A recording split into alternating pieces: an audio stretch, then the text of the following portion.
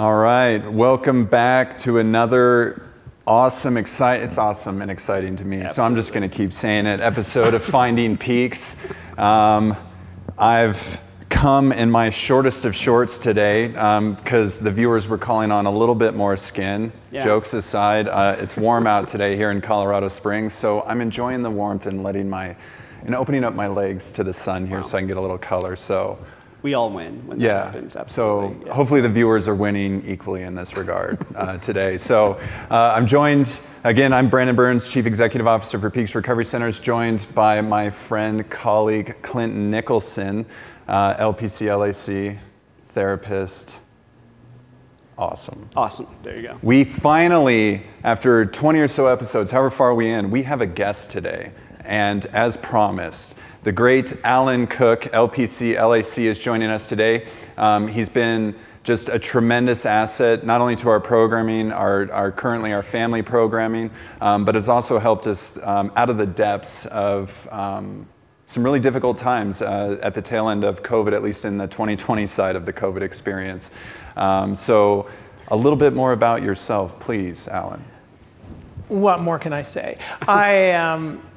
I'm the chair of the Addiction Counselor Examiner Board at DORA, infamous as that might be. Absolutely. I also have the dubious distinction of helping develop the competencies and all the classes that torture addiction counselors to become addiction counselors. So, well, which is where we met, right? In one Yeah. of those torturous classes. Yeah, one of Former those.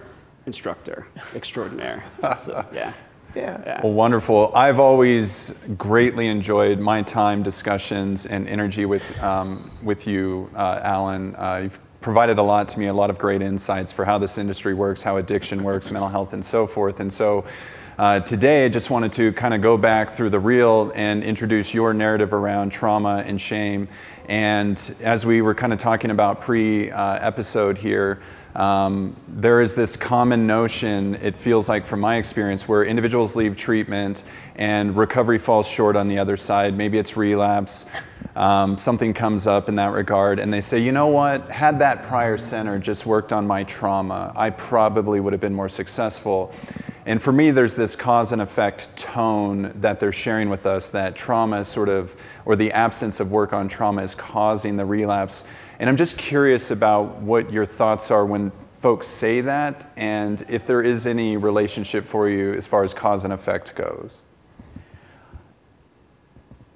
Okay. Well, I think that there is a cause and effect between shame and trauma first. In my experience, I think there is not shame without trauma.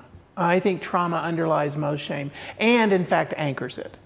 That people's response to being traumatized is almost always that they feel this sense of something went wrong with themselves or something's wrong with them or it couldn't have happened to them.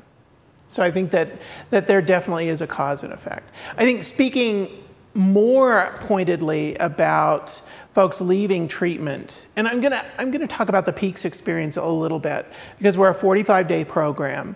And we tend to have a basic premise that we will identify trauma, but that 45 days is not a particularly good amount of time to unpack it and resolve it. And so as I've been at Peaks for the last 4.5 years, I really have thought a lot about what can we do? What can we do in that period of time? And I find, honestly, that at least the clients that have come through Peaks, and I suspect they're representational, but I don't know for sure. But they have an easier time talking about their shame than they do about their trauma. That trauma has a great deal more stigma attached to it. And that there's a belief that it goes deep and it takes forever to resolve and that it's earth-shaking. But shame doesn't seem to hold all that stigma. So my sense is that in our program, we do deal with trauma by talking about shame. that it's simply changing the word and changing the language. And what's interesting about that is that it really affects how clinicians think about it as well. That a clinician, I hear clinicians all the time when I do supervision, oh, well, we don't want to touch on trauma. And then I'll talk about shame and say, yeah, we can unpack that. No problem. And I just have a sense that since they are almost one and the same, and at least building blocks of each other, that it is easiest to simply talk about, face, and resolve and integrate shame. Takes the same counselor presence, unconditional positive regard, whichever we're doing, and clearly it is, at least in our minds, easier to approach. So why not? Yeah. Right.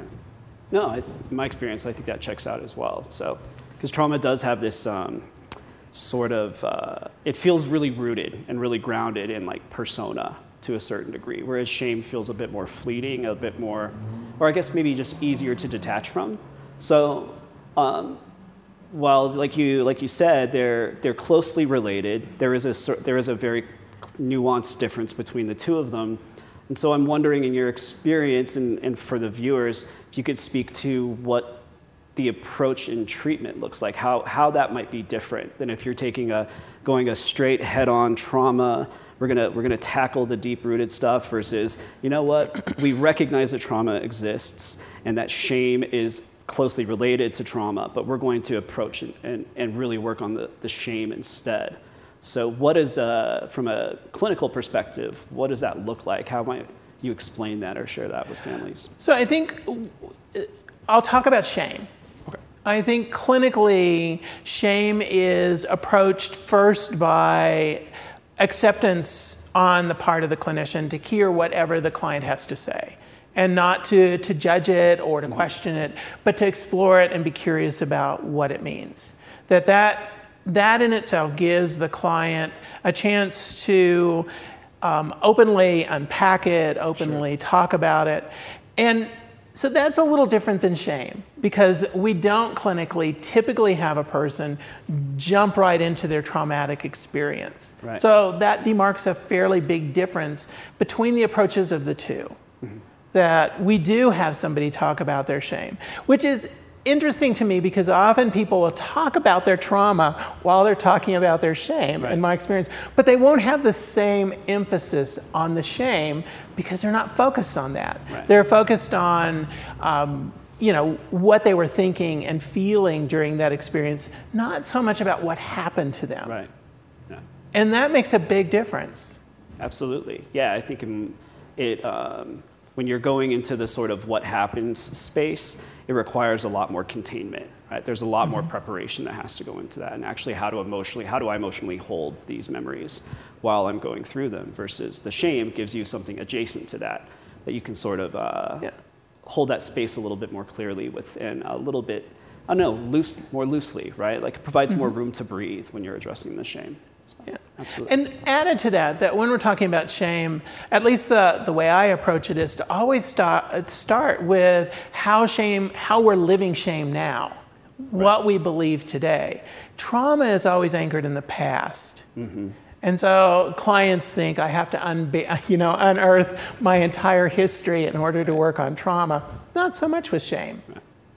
And the truth is that we resolve trauma in the present too. Absolutely. But clients don't believe they do. Right. But we know we address shame in the present. Absolutely. So it just makes it so much easier, if there's an easy about either of these topics, just makes it so much easier to clinically approach. Absolutely. The shame. So I think that's powerful in thinking about how we can do something that's not such a deep dive in regards to the shame experiences, but when it comes to trauma, where do you see it beneficial to just get right into it and unearth it in a way? Or when is that valuable? I guess in the sense of things, right? I'm not going to be able to give you a clear answer, because I almost always approach trauma through shame now, because it just seems so logical to me. Mm-hmm. So it's really rare that unless a client walks in and they unpack that story in front of me, I will tend to start what the emotional things that they believe impacted them about it, right. which is their shame.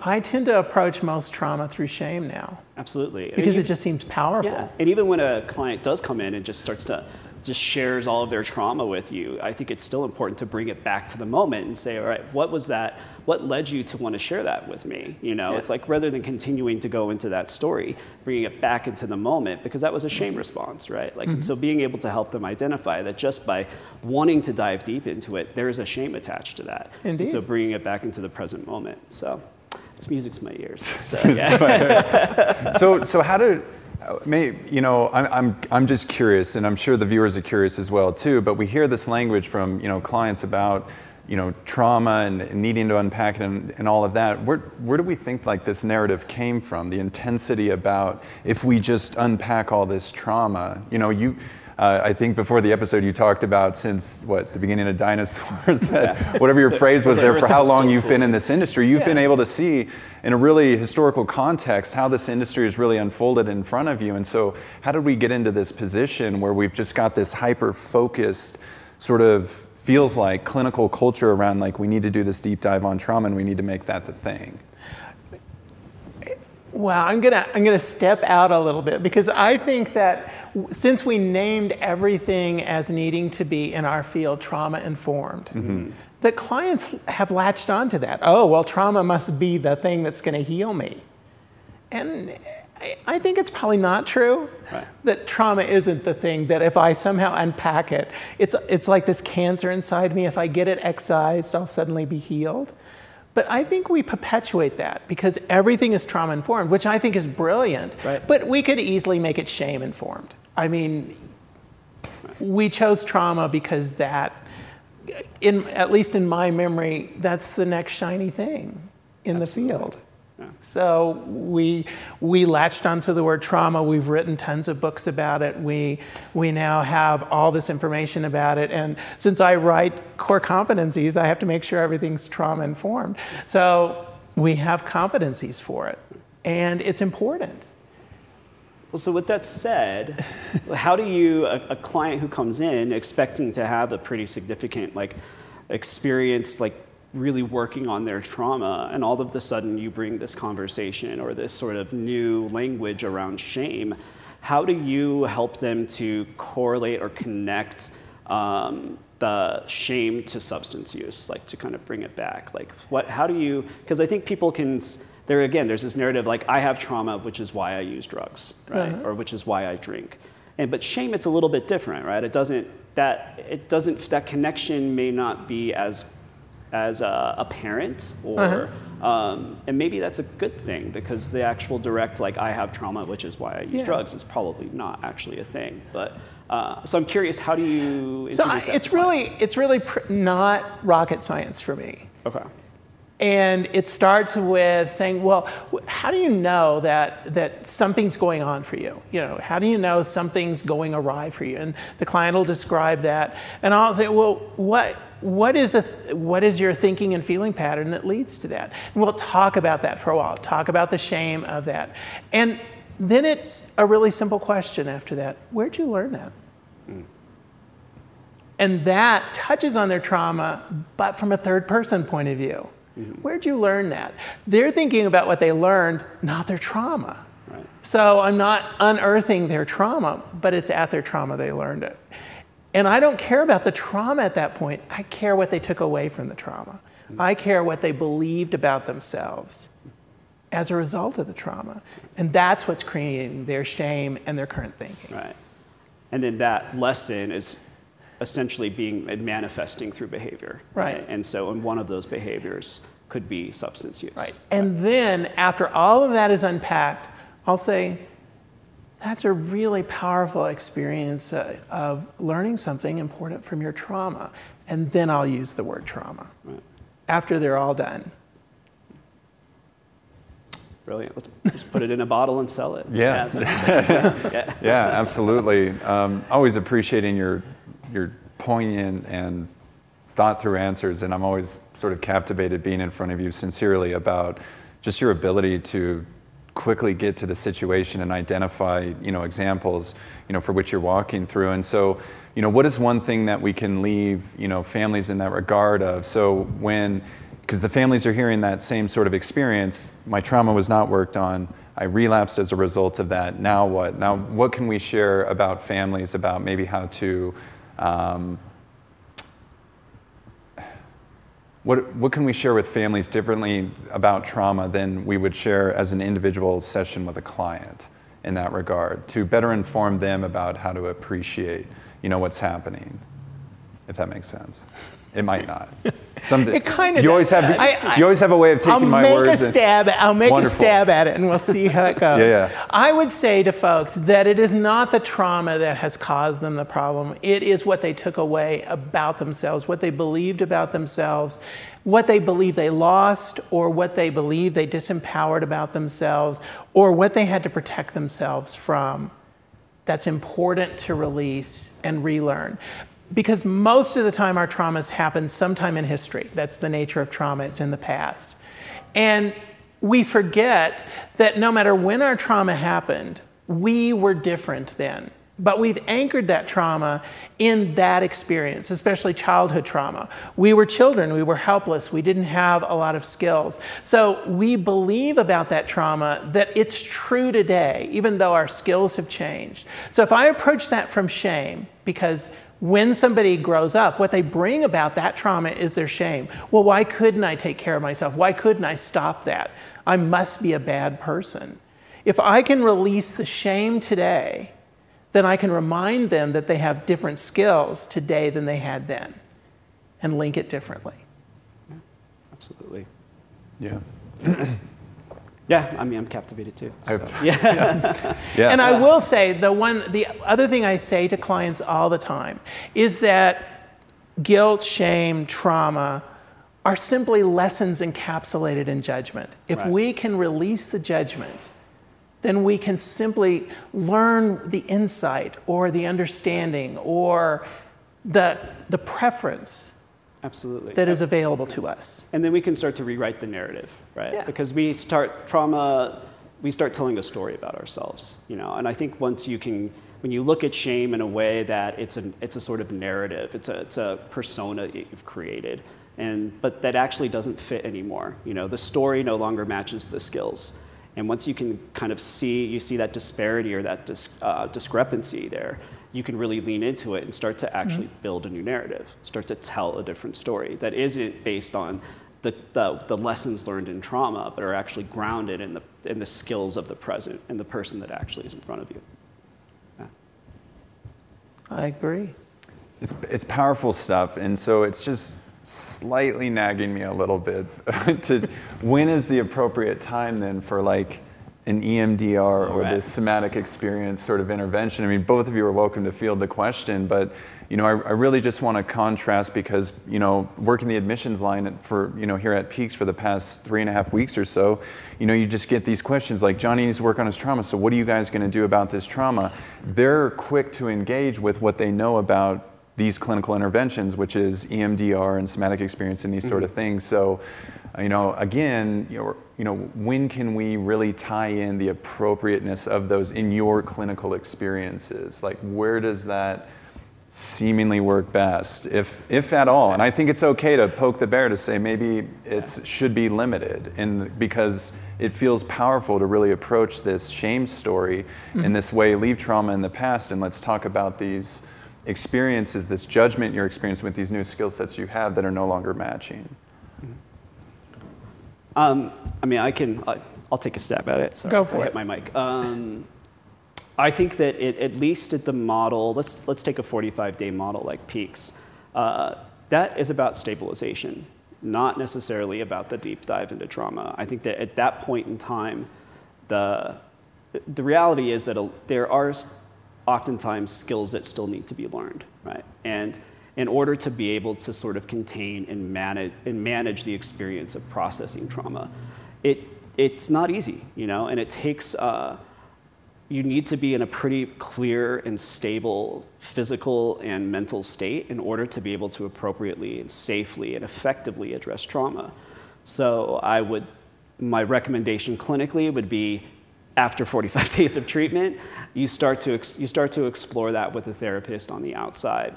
You know, that to me that feels like aftercare, or at least like a long-term care plan, because it's going to take a while. Yeah. You know, and it's going to be intense, but before you go there though, you need to be stable.